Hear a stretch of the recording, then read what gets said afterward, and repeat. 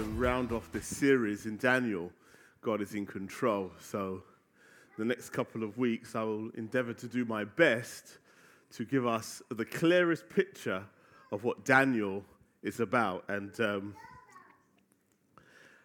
I've been told that Daniel 11 is incredibly hard to teach from. And again, even as I was reading some of my commentaries, many people have said that this is probably, again, one of those least taught on chapters. And so, strangely enough, just to kind of see what was going on and all this, I'd done a search on YouTube for Daniel 11 and those who've taught upon it. And the strangest thing that came up was that it was only Calvary pastors that actually had this chapter talking. You know, Dave Guzek, John Corson. It's like strange.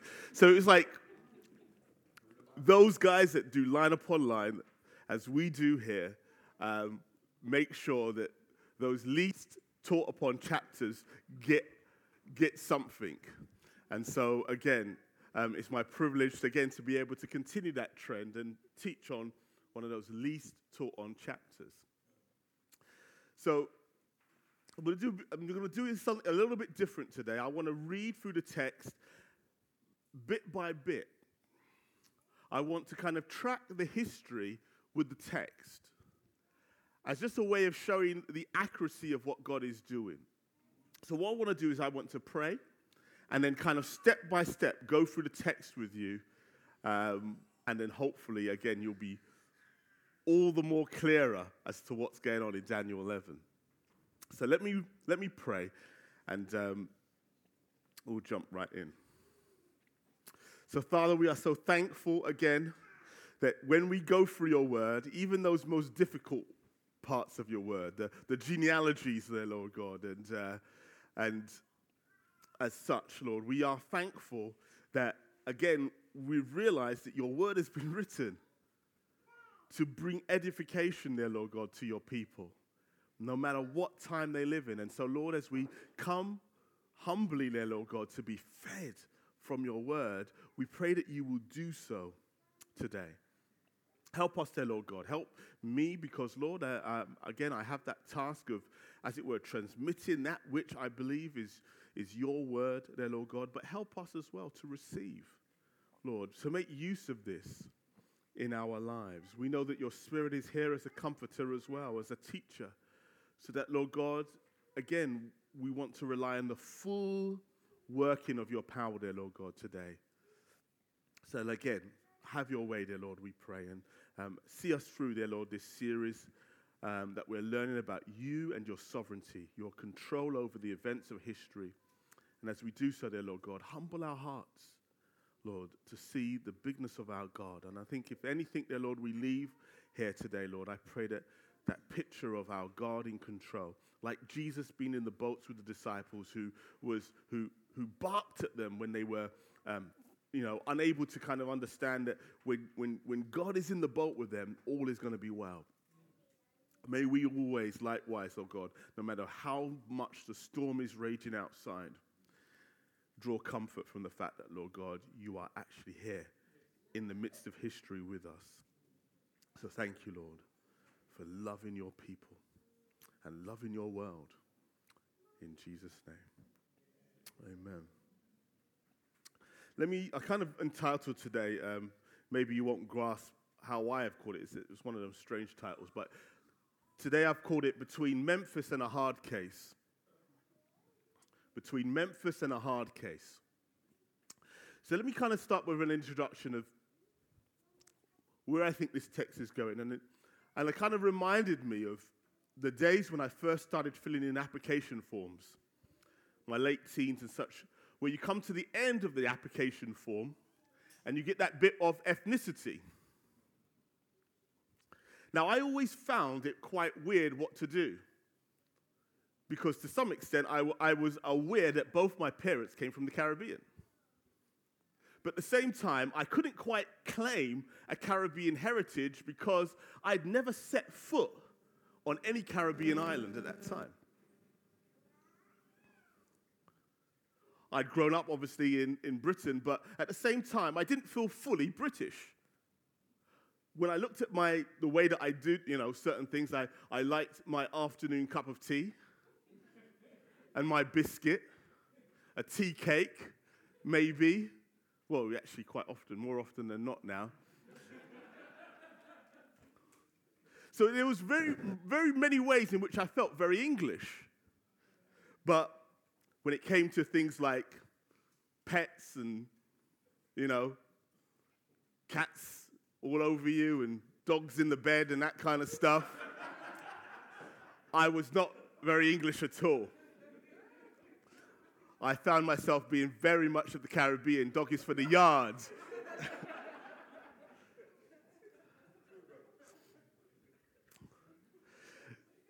There can be a tension in our identity, a genuine tension. And the truth is that often we don't want to break that tension for fear of losing our true selves.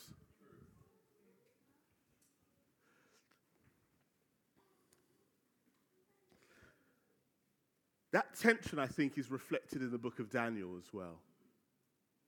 Of being in this world, but also feeling drawn to a world yet to come. A world in which we feel incredibly familiar with. A world in which we find, as it were, especially for those who've come to Christ, we feel we are acclimatized to that world more than this one.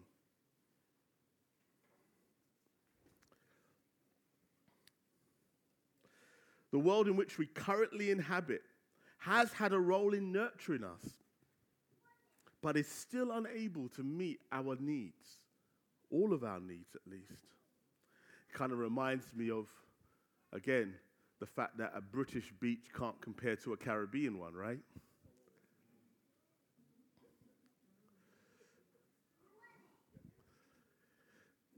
In our bodies, we may feel at home, but our soul is restless for its true home. As Daniel finds himself as an exile in a foreign land and caught between the world that is and the world to come, so we also may see ourselves as transitioning to the kingdom of God as a pilgrim in our current land.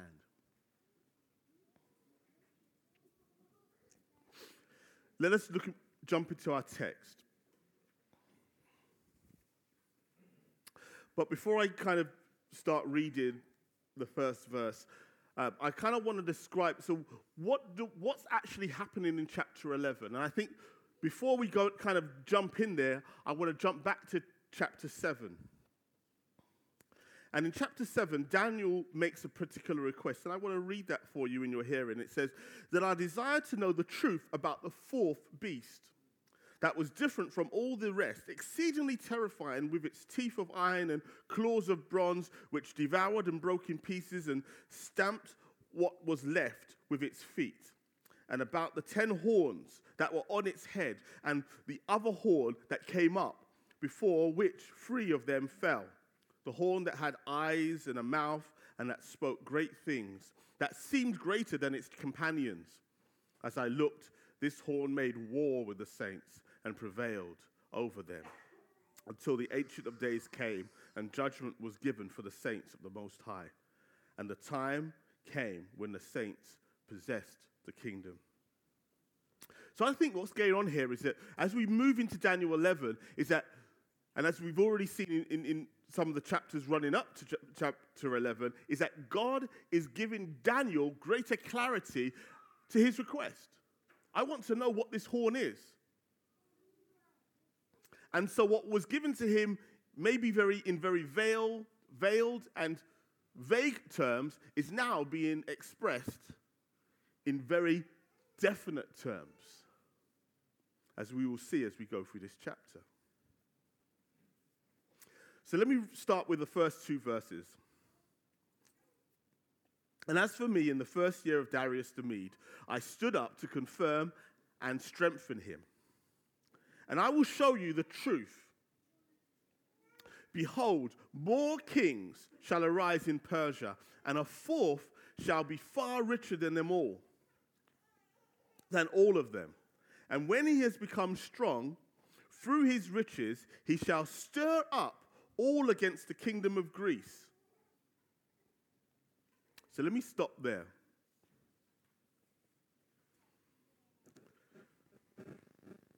The stirring up of the Greeks is normally linked to Xerxes, who was indeed the fourth king, Xerxes the first, and his failed invasion of Greece. What was remarkable about this particular invasion of Greeks, for those who've seen the movie 300, that's the kind of the depiction of what was actually happening. He gathers this massive army, which the text alludes to invade Greece. The Battle of Thermopylae that is being portrayed in 300 is about how the Spartans in particular stood against Xerxes.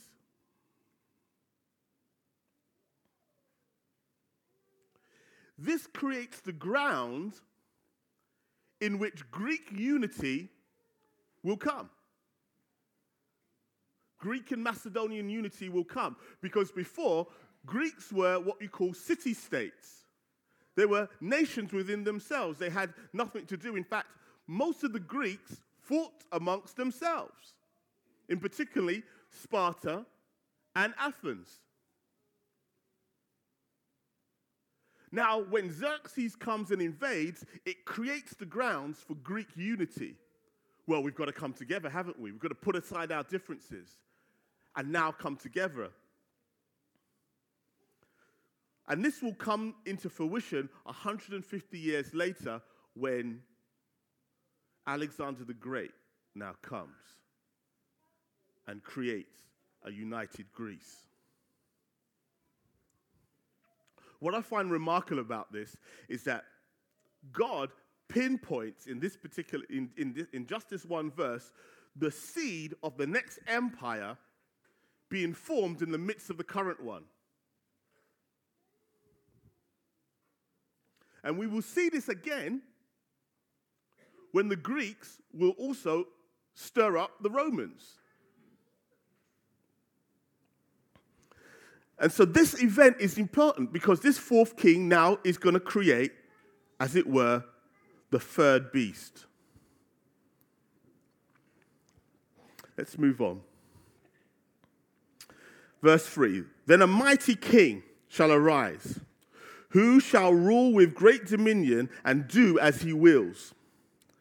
And as soon as he is arisen, his kingdom shall be broken and divided towards the four winds of heaven, but not to his posterity, nor according to the authority with which he ruled. For his kingdom shall be plucked up and go to others beside these. So verses 3 and 4, little doubt here that this is referring to Alexander the Great. Little doubt. His sudden death in his early 30s or 32, as many claim, gave way to 4 of his generals, taking over his empire, known as the Didache, or the Diakoi. On to verse 5. Then the king of the south shall be strong, but one of his princes shall be stronger than he, and he shall rule, and his authority shall be a greater authority. So now this is where it gets interesting. So verse 34, 3 and 4 kind of covers the area of 334 BC to 301 BC. Now we move to 323 to 281 BC. The story then narrows on focus, so it then moves away from, well, who are these 4 generals, and now focuses on 2 particular generals.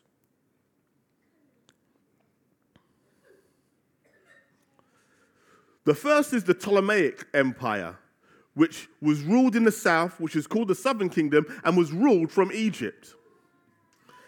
The second is the Seleucid Empire, and it is in the north and is ruled from Syria or Babylon. Ptolemy I, the king of the south, helped Seleucus I become king of the Syro-Babylonian Empire. So that's what it refers to. that empire was hostile. And so he joined forces, this general joins forces with Ptolemy the first and says, help me conquer this land. And he does. But this land that he conquers, the Syro-Babylon Empire, is much larger than the Egyptian one.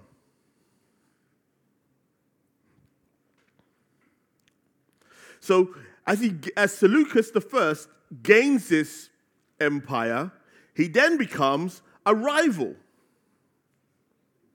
to Ptolemy, the very man who allowed him to take control.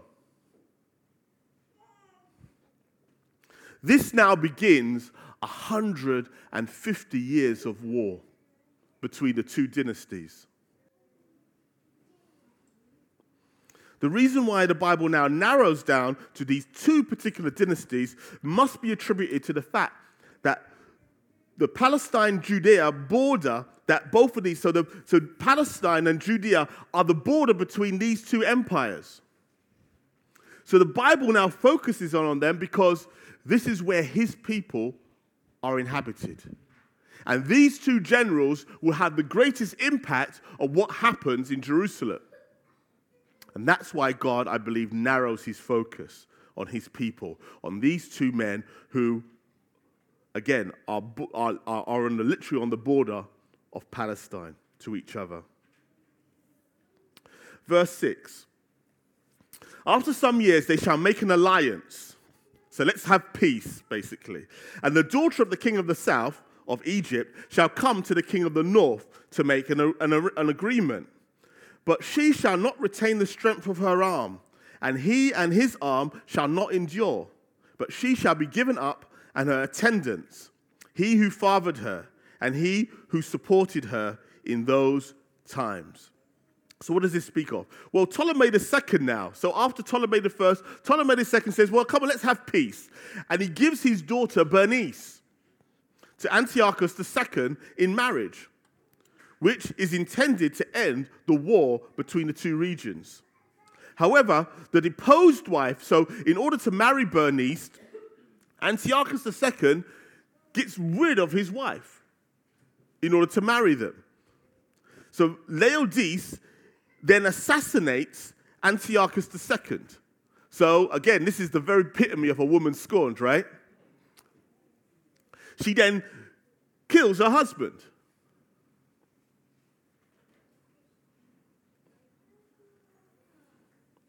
She kills Bernice and the son that they have together.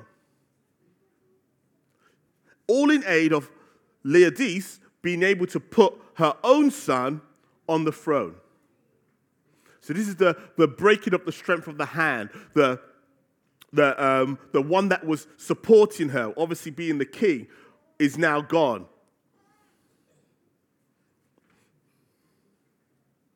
So she restores Seleucus II onto the throne.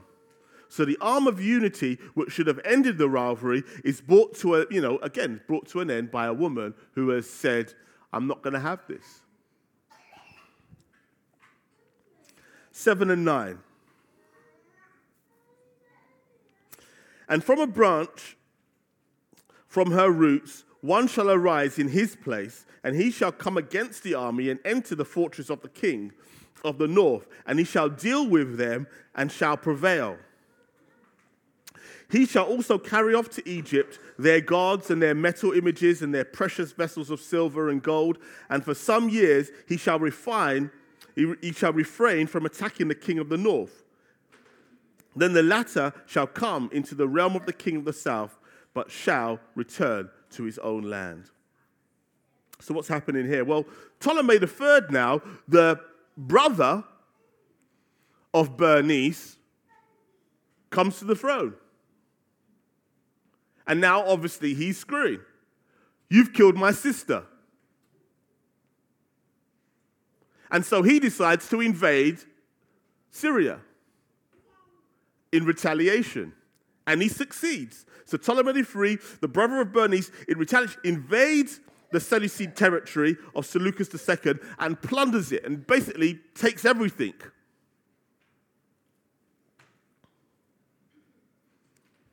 Let's move on. 10. His son shall wage war and assemble a multitude of great forces, which shall keep coming and overflow and pass through and again, and shall carry the war as far as his fortress. Then the king of the south, moved with rage, shall come out and fight against the king of the north. And he shall raise a great multitude, but it shall be given into his hand. Then the multitude is taken, and when the multitude is taken away, his heart shall be exalted, and he shall cast down tens of thousands, but he shall not prevail. So again, this is the revenge of the Seleucids. Antiochus III then starts another war with the Ptolemies by invading Palestine this time, but loses to Ptolemy IV. When you kind of read this, it kind of gives you that issue of what's going on in gang violence, right, isn't it? This whole idea of when people just can't let things go. That you just got this age-old rivalry going on. And then people won't even really understand where it all started. Verses 13 to 16.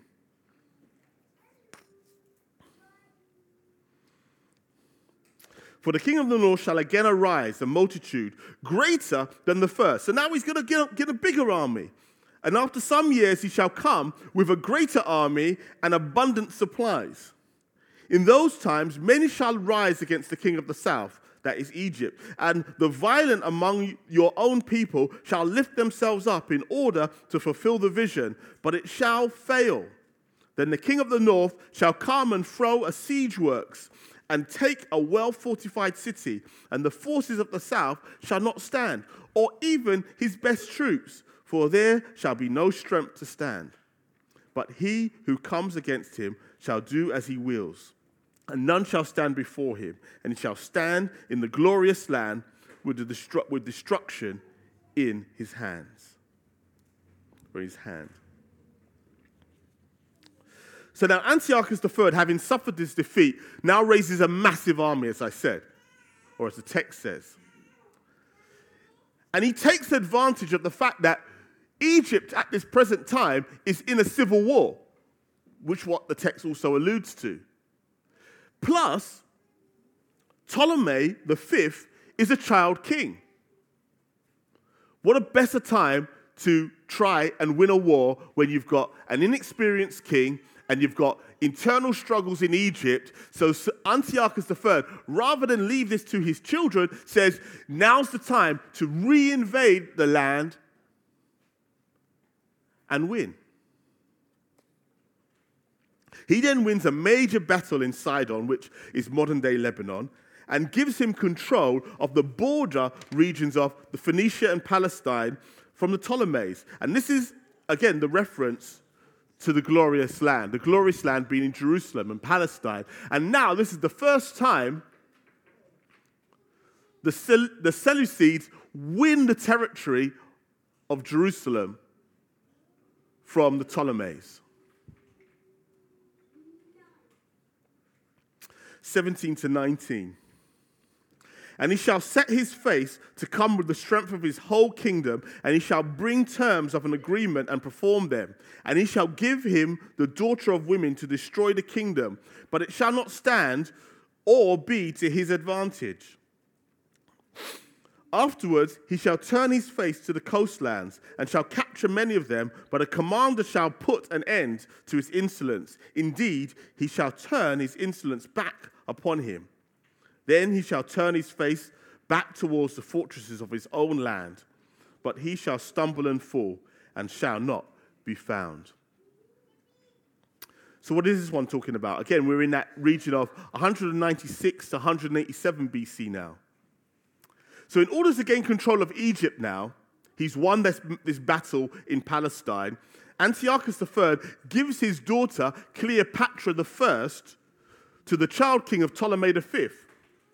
This is what is mentioned. He shall give his daughter to the women to destroy the kingdom. So now Cleopatra I is a sabotage tool. She's thinking that this older Cleopatra I will be able to tell the king what to do. The intent that his daughter will win the kingdom for him backfires. And Cleopatra becomes loyal to the Ptolemies. So now she becomes fully Egyptian. Her loyalty actually goes to Egypt rather than to her dad.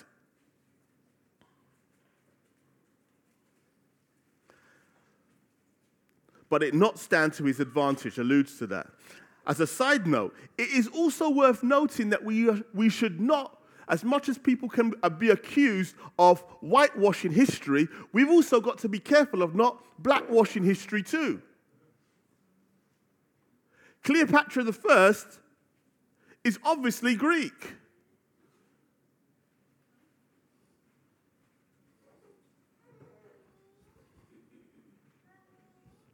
After his failure to capture the Egyptian throne, Antiochus then turns his attention to Thrace and Crete. So this is the island lands. He will turn to the coastlands, but fails to conquer any territory in Europe due to the superior might of Rome. Now the Romans enter the scene. And the Romans come and basically say, you ain't taking anything over here. Furthermore, the Romans put the full cost of the war on Antiochus III.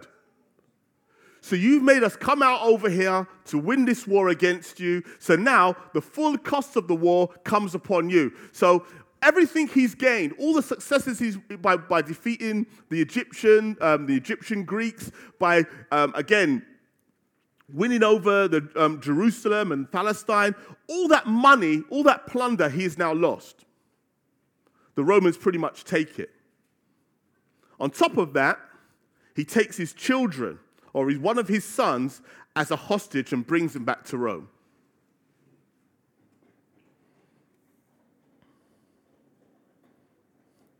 Upon coming back to his homeland, he is killed whilst trying to rob a temple in order to recoup his lost fortunes. And that's what is alluded to when he says, then he shall turn his face back towards the fortress of his own land, but he shall stumble and fall and shall not be found. So he fails. I call that section an island too far, after the bridge too far. When a man sets his ambition so wide that sometimes you need to just count your victories and go. But now we stirred up the Romans. And now we see that new seed growing where the Romans are thinking, hey man, we beat the Greeks. And now their confidence is no doubt growing. Verse 20. Then shall arise in his place one who shall send an extractor of tribute for the glory of the kingdom. But within a few days he shall be broken, neither in anger nor in battle.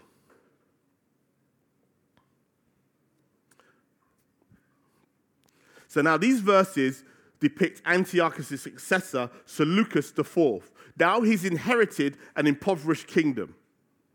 And he now raises what we now call, modern times, tax collector. We need money. Out comes the tax collector. So Heliodorus is this tax collector, and he is sent to extract tax from the people of Jerusalem. So as Seleucus still needed to recover from his father's debts, so he continues where his father met his end by robbing temples. So obviously in this time, all the treasures, all the great treasures of most people were in the temples. Those were their places of worship. That's where the money would be found. So Heliodorus finally turns on Seleucus and has him assassinated. So the tax man.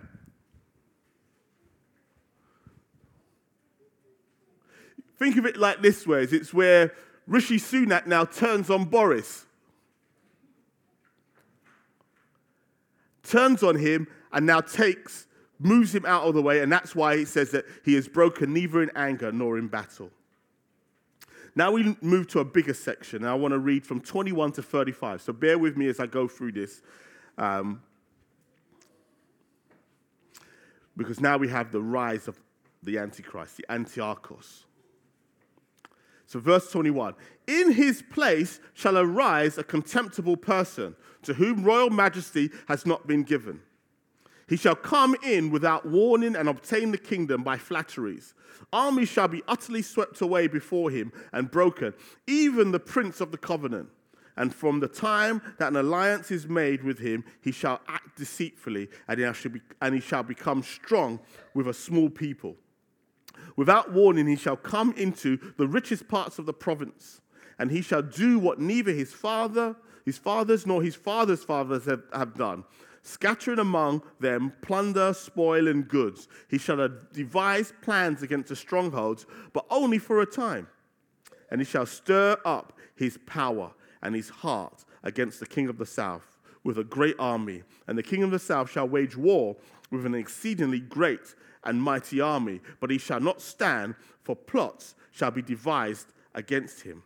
Even those who eat his food shall break him. His army shall be swept away, and many shall fall down slain. And as for the two kings, their hearts shall be bent on doing evil.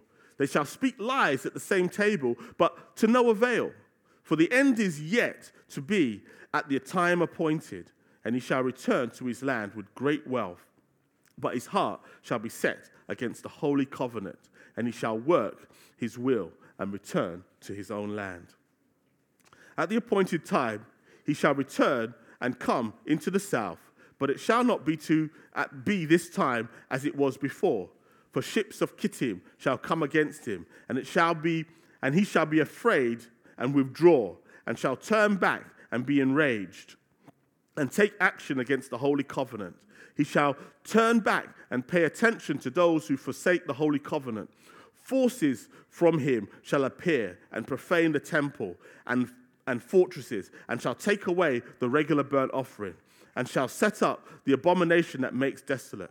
He shall seduce with flattery those who violate the covenant, but the people who know their God shall stand firm and take action.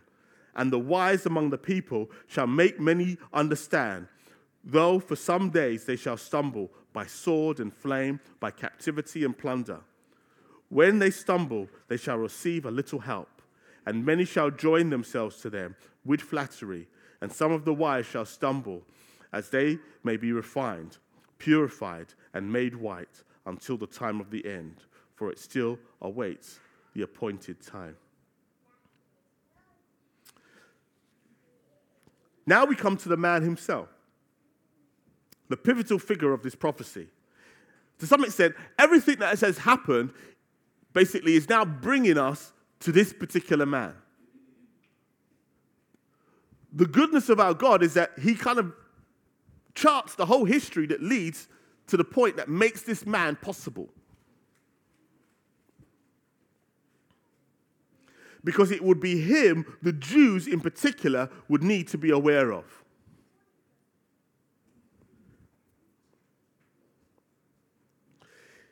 So verse 21 indeed proves to be true because Antiochus was not in line for the throne.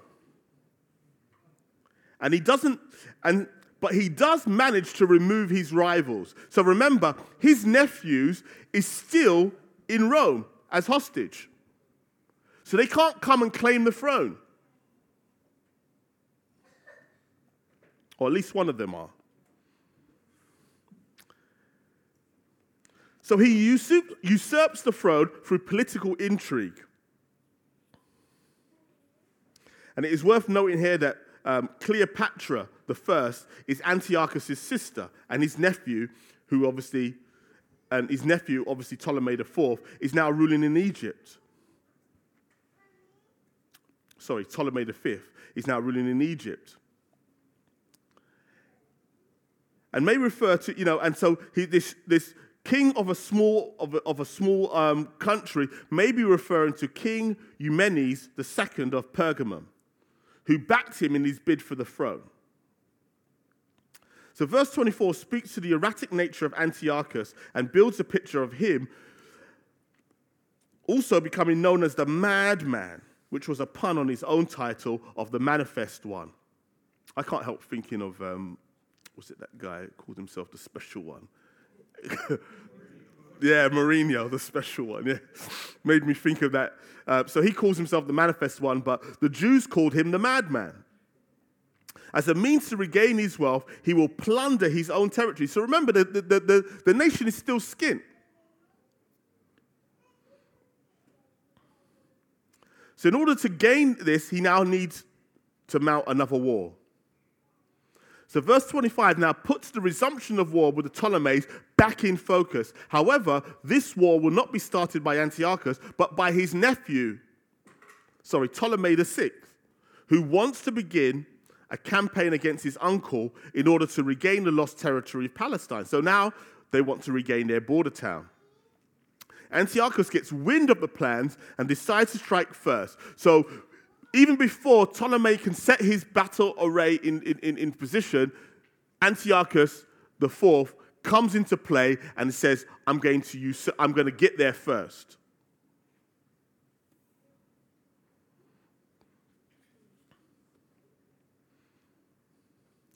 He successfully defends his territory, so he wins the battle in Palestine. So in verse 26 and 27, he begins a plot to install his nephew as regent in Egypt, but having himself as the real power behind the throne. So now he's talking to his nephew, Ptolemy VI. So yeah, you can stay in power, but I will be the real power behind the throne, he is saying.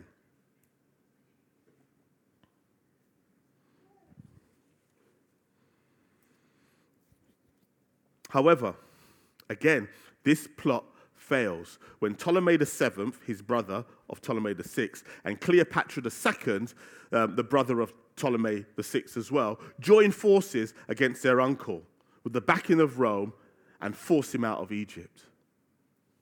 So he tried to divide the brothers and the sister against each other, but they all decided, basically, let's plot against our uncle and we'll rule Egypt together. So the royal family of Egypt come together and oust their uncle out. But this is done because they also have these children, these nieces and nephews of theirs, have Rome back in Egypt. And that's the reason why they're able to muscle their uncle out.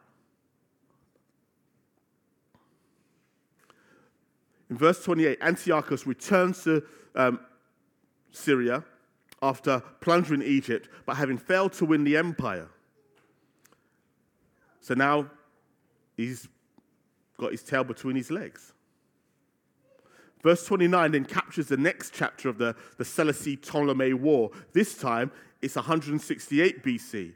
Antiochus tries to take the Ptolemy Empire by force, but is stopped by a superior Roman army. This is the ships of Kittim. Verse 30, Antiochus is completely humbled by the Romans when he is offered an ultimatum in which he could not refuse. Here's an offer that he can't refuse. Again, this famous scene in history is that the Roman commander comes out, draws a circle around Antiochus IV and says, decide before you walk out of this circle what you're going to do.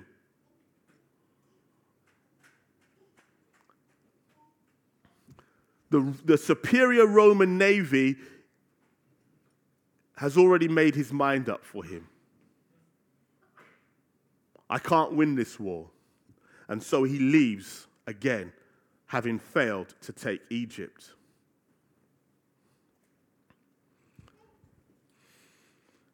This event now marks the ascent of Rome as the new major power in the Middle East and Europe. Rome is firmly on the map now. Heading back home with his tail between his legs, he stops up at Jerusalem in order to plunder it again. Again, when you lose these wars, it costs. You've lost, you lose money, you lose soldiers, obviously. How's he going to regain it? As part of his plan, he wants to now humble the region. So at this point in history, Jerusalem is a hot point of rebellions. At this time, there is a war between the Jews.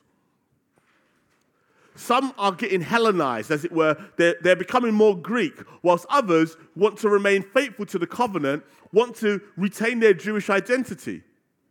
And so there is war there. And so to stop the wars and the rebellions, he now wants to humble the region. And again, you've got to put it, and I guess the way that helped me as I pictured this in my mind is that you've just had this ultimatum put to you. You're now humbled because you now know you can't defeat the Romans. So now you come to this little region and you want to be the big man. I can't win there, but you know what? I'm going to win here.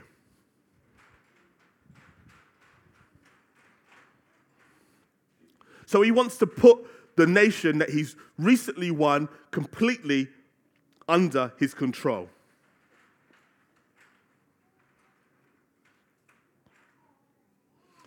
And through the Hellenized high priesthood, so at this point, the Seleucid kings have been appointing their own high priests. Anyone who was willing to pay the price, they were now putting them, and through the high priest, he was controlling the Jewish people. You might also say, I guess in our own times, a more liberal bishopric. Anyone who was willing to pretty much succeed to the state, its power, then he was willing to put that person in there. So through the Hellenized high priest Menelaus, Antiochus showed favor to those Jews who were willing to abandon their Jewish heritage in favor of a Greek one. So now he makes the state such that the only people that can get ahead in Jerusalem or in Judea were those who were submitted to Greek culture. You need to submit to this new Greek culture, or there is no position for you. This then led to an all-out war on those Jews who would not submit to his decree. Render to Antiochus what is Antiochus, but to God what is God, right? But they didn't want to do that. They didn't want to render to Antiochus that which actually belonged to God. So in order to bring this to a full head, Antiochus then stopped any observance of the Jewish religion, like the Sabbath days and the festivals. He also repurposed the temple to be a shrine for Zeus. And he also slaughtered a pig on a temple altar. So this is his way of saying there is no going back to being Jews. This is the way it is. Greek or no way.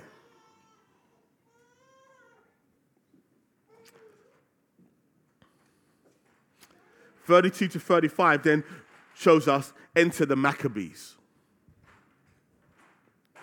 If I want to sum up one of the themes of Daniel, namely, what do the faithful do when they are tempted to go astray, then this one verse does this well, which is, again, what we just read. He shall seduce them with flattery.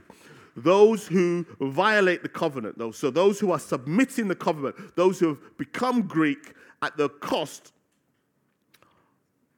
of abandoning their Jewish covenant. But the people who know their God shall stand firm and take action. And those are the Maccabees. They're not going to have it. At this time, Antiochus was already accustomed to appointing his own Hellenized high priest, as I said. And there are, again, factions within the Jewish nation that, again, some who willingly abandoned it, and some who obviously remained loyal. But the adversative here, the but, helps to paint the picture that God, not willing to leave his people without a remnant, despite the growing pro-Hellenist Jews, God had invoked the spirit of Phinehas. So if you remember, Phinehas was the high priest, the son of the high priest, who showed great zeal to get rid of those who were willing to abandon the covenant at the time of of Baal, when Baal basically said, if you want to get these people to sin, get them to basically submit to a false religion, get involved in it. And then they all started sleeping with these temple prostitutes within the camp. And then Phinehas starts to basically slay them, all those that had compromised. So these brother Maccabees come with, I would say, this spirit of Phinehas, and they start basically fighting these Jews and obviously these Greeks. There are times when our faithfulness can only be expressed by radical nonconformity. Verse 33 also reminds us of Daniel and his own wisdom, understanding that helped others like Nebuchadnezzar and Darius to know Yahweh. You need people with wisdom. And this is, again, I would say, God raising up those with wisdom, saying, we can't submit to this. And as much as we have the Spirit of God as a comfort and teacher, we still need those in whom God has placed his wisdom to come alongside us, to comfort us and teach us. You know, it's one thing to know that God's Spirit is there with you, but it's another thing when someone is saying, yeah, brother, let's go into the fight together. Let's resist together. Let's do this together. It reminded me of 1 Chronicles 12:32a, where it says this, of Issachar, when David was, again, at that point where he was about to ascend onto the throne, it says, of Issachar, men who had understanding at the times to know what Israel ought to do. That these men from Issachar came down to help David come to the throne. Men of wisdom that come alongside the king and said, look, we know what to do. We know how to go about getting this done. We must also believe that God will raise up people who understand what is truly happening. And when this covenant people come under persecution. But Isaiah also reminds us that there are those who like to call conspiracy at the wrong people.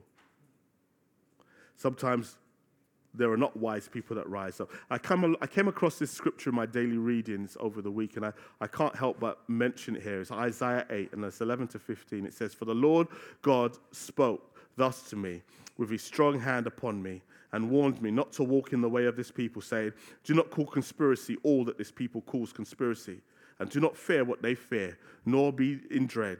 But the Lord of hosts him you shall honor as holy. Let him be your fear, and let him be your dread. And he will become a sanctuary and a stone of offense and a rock of stumbling to both the houses of Israel and a trap and a snare to the inhabitants of Jerusalem. And many shall stumble on it, and they shall fall and be broken, and they shall be snared and taken away. I mention that because, again, you know, you've been a believer for a minute. You meet a lot of people who are going to talk about conspiracies and again, we need to rise up against this, and this is the Antichrist, this is the beast. And I've fallen for some of them.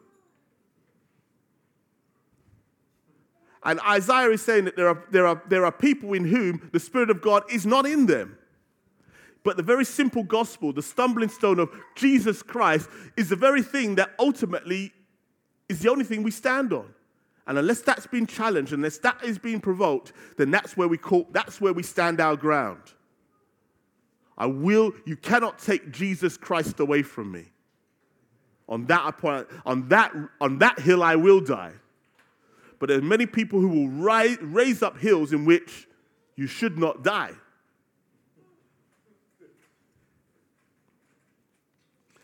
But just to bring a bit of balance, verse 34 also now seems to allude to the difficulty of the fight. So it says that they were struggling to win against the Greeks. So the fight that the Maccabees took on with the Greeks, as many thousands lost their lives. Many thousands lost their lives. And those that join, who want to join or ally themselves to them, may be making reference to the Romans,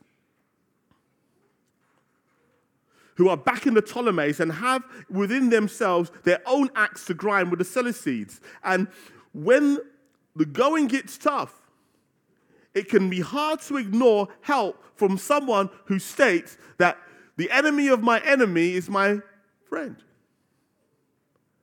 The Romans helped the Maccabees. And they start to win. However, history also warns us that today's allies can be tomorrow's enemies. You just have to look at modern military history, isn't it, to see that? Look at what's going on in Afghanistan. Look at what's happened various places where people have intervened, and what initially were their allies now becomes their enemies.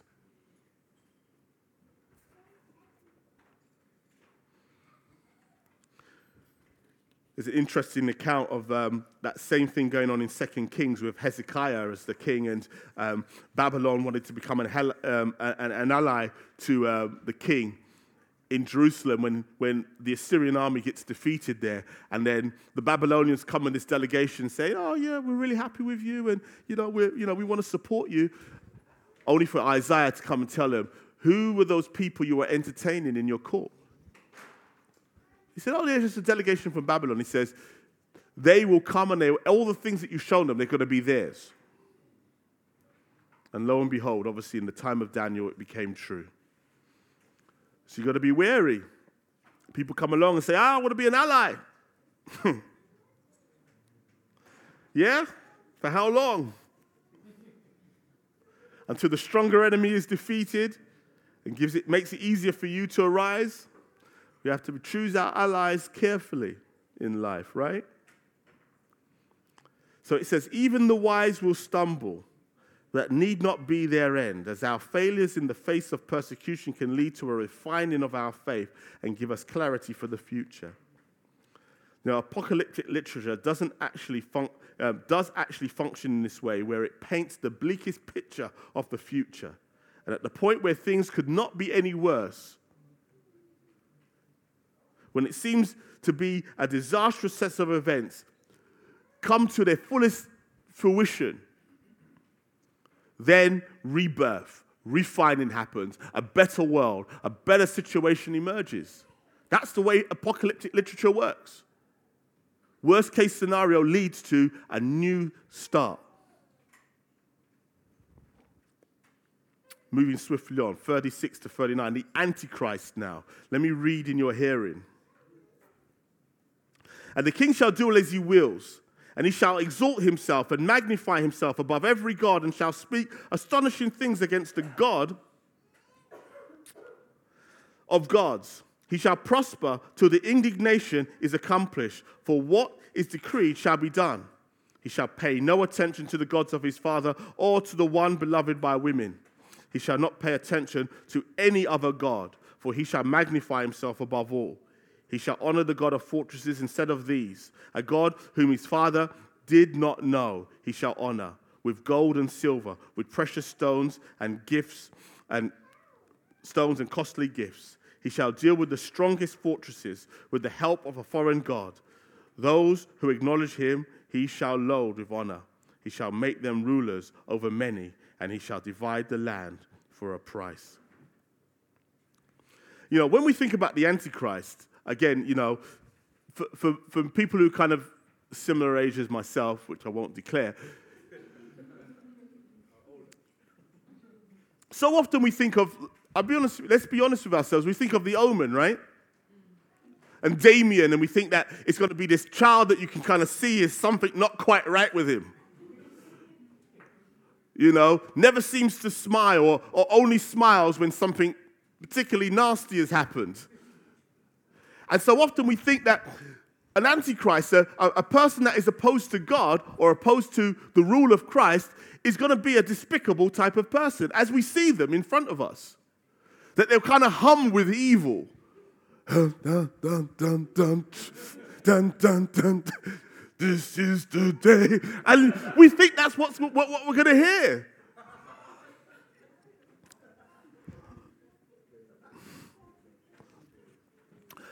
I say we need to refine that. And much like the populist leaders that we see, even rising up in our own time, that they can come with a kind of a charm. Sometimes we can see they're not perfect. Again, I allude maybe even to someone like Trump, who has obvious faults, but to some extent, he offers to some of his people something that they really want. that to the point where they're prepared to ignore all those other flaws.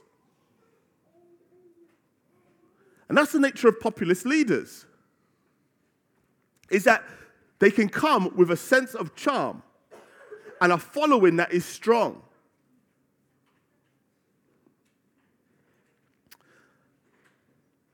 Think of someone like John Lennon, and the song Imagine comes to mind here. You know, the very opening words of that song are heretical for a Christian even to imagine. But the melody and the sincerity in which it comes, it's like a nice big drop of sugar to help the proposition go down. Imagine there's no heaven. So again, the assumption is that no heaven also means that there is no God. It's easy if you try. Come on. But that's the nature of Antichrist messages. They don't look overtly evil.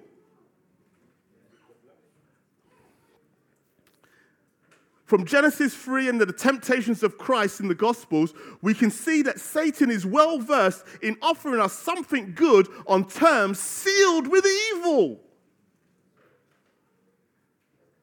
Sealed in evil.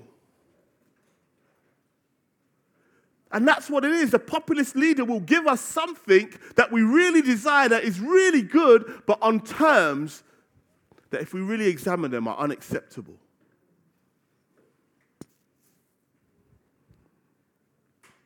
So it is with the Antichrist, who will come and deceive, if possible, even the very elect. In this section, we also see that Antiochus offers incentives ultimately, again, remember it's about the prosperity. If you want to prosper in this regime, you need to be with me. Anyone who's not with me ain't going to prosper in this regime. The bribe is a well-established tactic in the arsenal of a despot to nudge, and I use that word on purpose, to nudge people to go against their better judgment.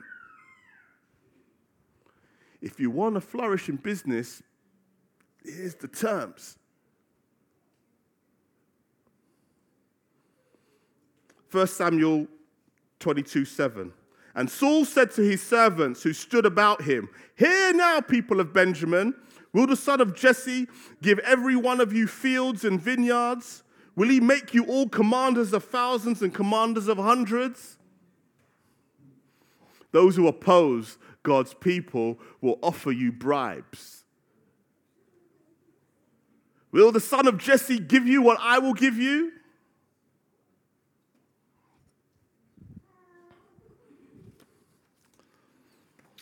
Let's move swiftly on. 40 to 45, the end of the Antichrist. At that time, at the end, the king of the south shall attack him, but the king of the north shall rush upon him like a whirlwind with chariots and horsemen, with many ships, and he shall come into the countries and shall overflow and pass through. He shall come into the glorious land, and 10,000s of thousands shall fall, but these shall be delivered out of his hand, Edom and Moab, and the main part of the Ammonites, and he shall stretch out his hand against the countries, and the land of Egypt shall not escape. He shall become the ruler of the treasures of gold and silver, and all the precious things of Egypt. And the Libyans and the Cushites shall follow in his train. But news from the east and north shall alarm him, and he shall go out with great fury to destroy and to devote many to destructions. And he shall pitch his palatial tents between the sea and the glorious holy mountain, yet he shall come to his end with none to help him. This final section is somewhat controversial. It appears, basically, that none of this really relates to Antiochus IV. So this gives us a situation. If this is indeed written, as I noted in when I dealt with chapter 7, if this is indeed written post the events, why has the writer missed the mark here?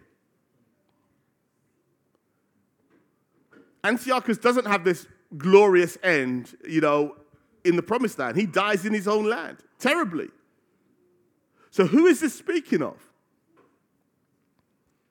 So this calls into question the idea that this book was written post of these events. Why would someone who knows the end of these events not write a complete and accurate account of it? However, it is generally accepted by those who do read the book of Daniel as prophetic and apocalyptic literature that Daniel has moved from a near fulfillment to a distant one. The final outcome is that of the last Antichrist, who is overwhelmed in his last fits of destruction. And again, if you want to read more about that, I won't read it for you today because we've got to move on. Revelation 16:12-16 talks about this, again, this final pitch within the promised land, which is called the Battle of Armageddon, which seems to fit more accurately into this particular sequence. So that idea that what is then spoken about the near future now jumps into the far distant future, as again apocalyptic writing and prophetic writing is accustomed to doing. So how do we apply this? Well, let's summarize, because we're coming to the end of Daniel, and let me do this as quickly as I possibly can. And looking back at the structure of chapters 2 to 7 in particular, the chapters 2 and 7 speak about the sovereignty of God triumphing over the empires of humanity. Then chapters 3 and 6 speak to the loyalty of believers being oppressed by aspects of those empires. So we remember the trials of the boys who were told to Shadrach, Meshach, and Abednego having to bow before the statue, and Daniel, obviously in under Darius now, having to pray basically against the wishes of the king. And there are times where the kingdoms basically do become like Antichrist. They don't want you to worship God in the way that you ought to worship God. But this is not to say that governments are evil on a whole. But they are susceptible to evil and to corruption.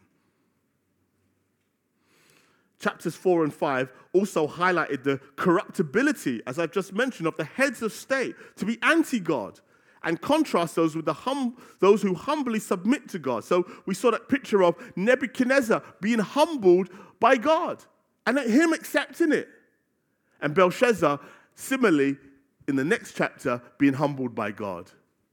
But then he just basically carries on like, oh, well, let the party continue. These three contrasting chapters elaborate three main themes. God is sovereign, even over the most impressive civilizations and the most terrifying aspects of them as well. Number 2, there is a need for believers to be watchful and loyal to God and the covenant. Though we do not turn our back on the nations in which we are nurtured, that gives us a home, we nonetheless must give our loyalty to the kingdom in which we are heading to. I said, imagine an illustration of if you're planning to emigrate. You want to acclimatize yourself to the new place where you're going to live. You might need to learn the language. You might need to start reading up about, well, where is it I'm going? What's the customs? What will I have to do differently there? And that's the whole idea of Christians being pilgrims. We're emigrating to somewhere different, and we need to prepare ourselves for that. Third, God will humble the tyrant, even the final Antichrist, no matter how absolute their grip on power is. Believe that there will be an end. Believe that God has got even the most vicious person in his grasp. But what is the purpose of this particular chapter, though? God, I believe, is demonstrating that he does just save from the current trials, but also from the ones in the far future and beyond. I ain't just going to save you now. Again, it's like that promise that Jesus gives. I will be with you until the end of the age. We will know victories. We need to remember that the Bible, reading the Bible as we do today, comes with the aid of commentary that enables us to see what the right side of history is. We have to imagine a world in which these things come in very subtle ways. As I said, in our times, where would we have stood? Would we have been, a pro-Antiochus IV? Or would we be with the Maccabees? Maybe the Maccabees look like nutters, right? Religious fanatics. What's wrong with you? The world's become Greek. Stop with this nonsense about Moses and, 1,500 years ago. Let's move with the times. When you start to see it that way, you start to realize, what does the right side of history look like today? Who would you stand with?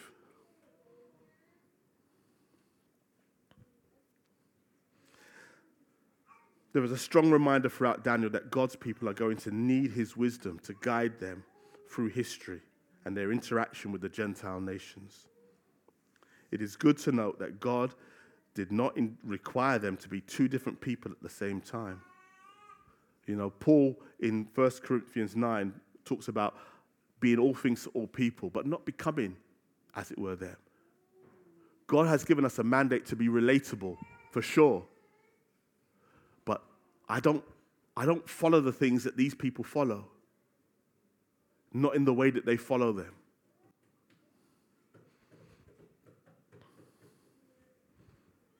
Being a good citizen does not require them to be consumed into their pagan norms. And this means that being a spiritual person doesn't mean we ignore and write off the world around us. Again, we've got to get that balance, right?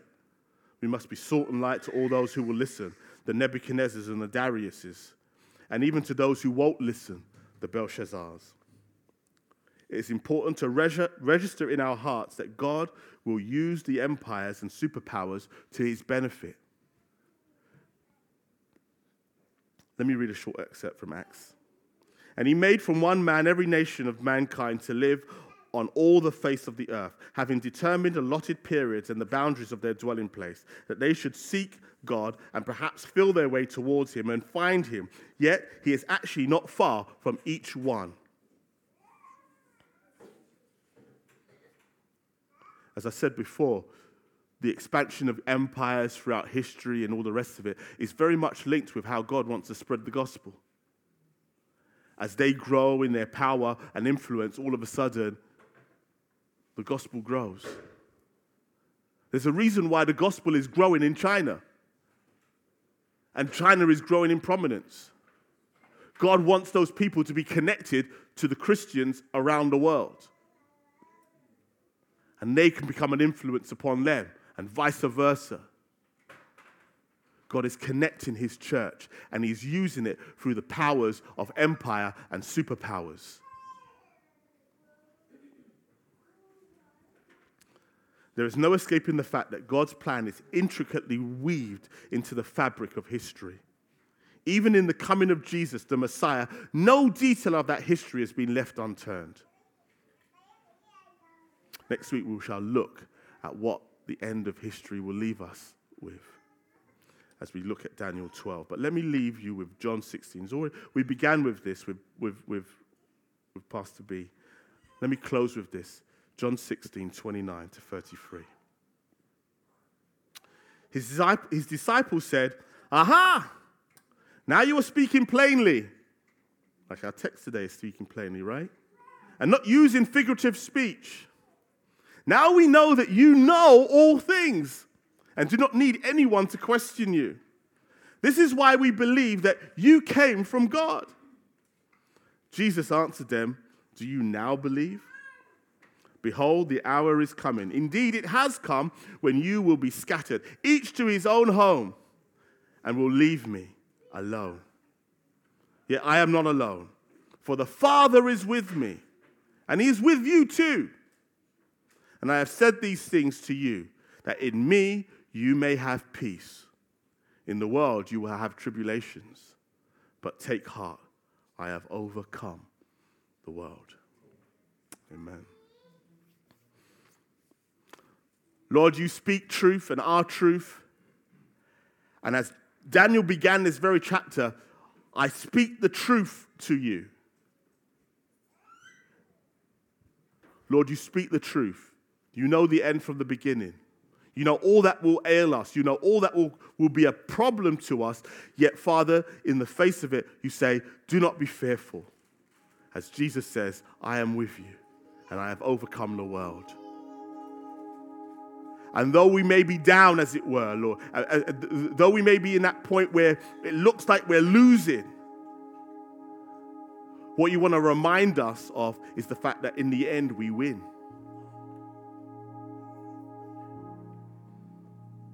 In fact, there's an excitement in the fact that, Lord God, when we lose, because again, as the text reminds us, we're being refined. There are things that we're losing as we make this commitment, as we grow in our commitment to God, and we're seeing things drop off our lives. We're seeing friends go. We're seeing great opportunities to, again, thrive maybe in business or thrive in a particular area of our lives. And Lord, as we're in those tribulations, we're being refined. And you're saying, fine, let it go. Because as Peter reminds us, the Apostle Peter reminds us that those things which are shaken, that cannot be shaken, will remain. And those things that will shake, they will drop out of our lives. And again, Lord, when we think about that concept of emigrating, being pilgrims in this land, as they drop off, Lord, you're telling us, leave it, don't worry. Don't worry. And the glorious thing that, Lord, even the tribulations work for you. As Romans 8:28 reminds us, all things work together for good. And Lord, maybe we're going through something even now. And we're struggling and we're saying, Lord, I'm losing stuff. And this today is reminding us, I know the beginning from the end. And in the end, you win. Or even better, Lord, in the prophetic, perfect tense, you've won. You've won. Don't be like Lot's wife. Let it go. So, Lord, as we see us through difficult times, Lord God, be with us. Thank you that you are with us. You're in the boat with us. Lord, the storms will rage, Lord. Give us courage, Lord, for the fight ahead. Give us the wisdom that we need, Lord God, to see things clearly. Where you are in history, where the right side is. May we grow in confidence, Lord God. Again, these chapters are written to grow ourselves in confidence. May it do its job. Today we pray. In Jesus' name.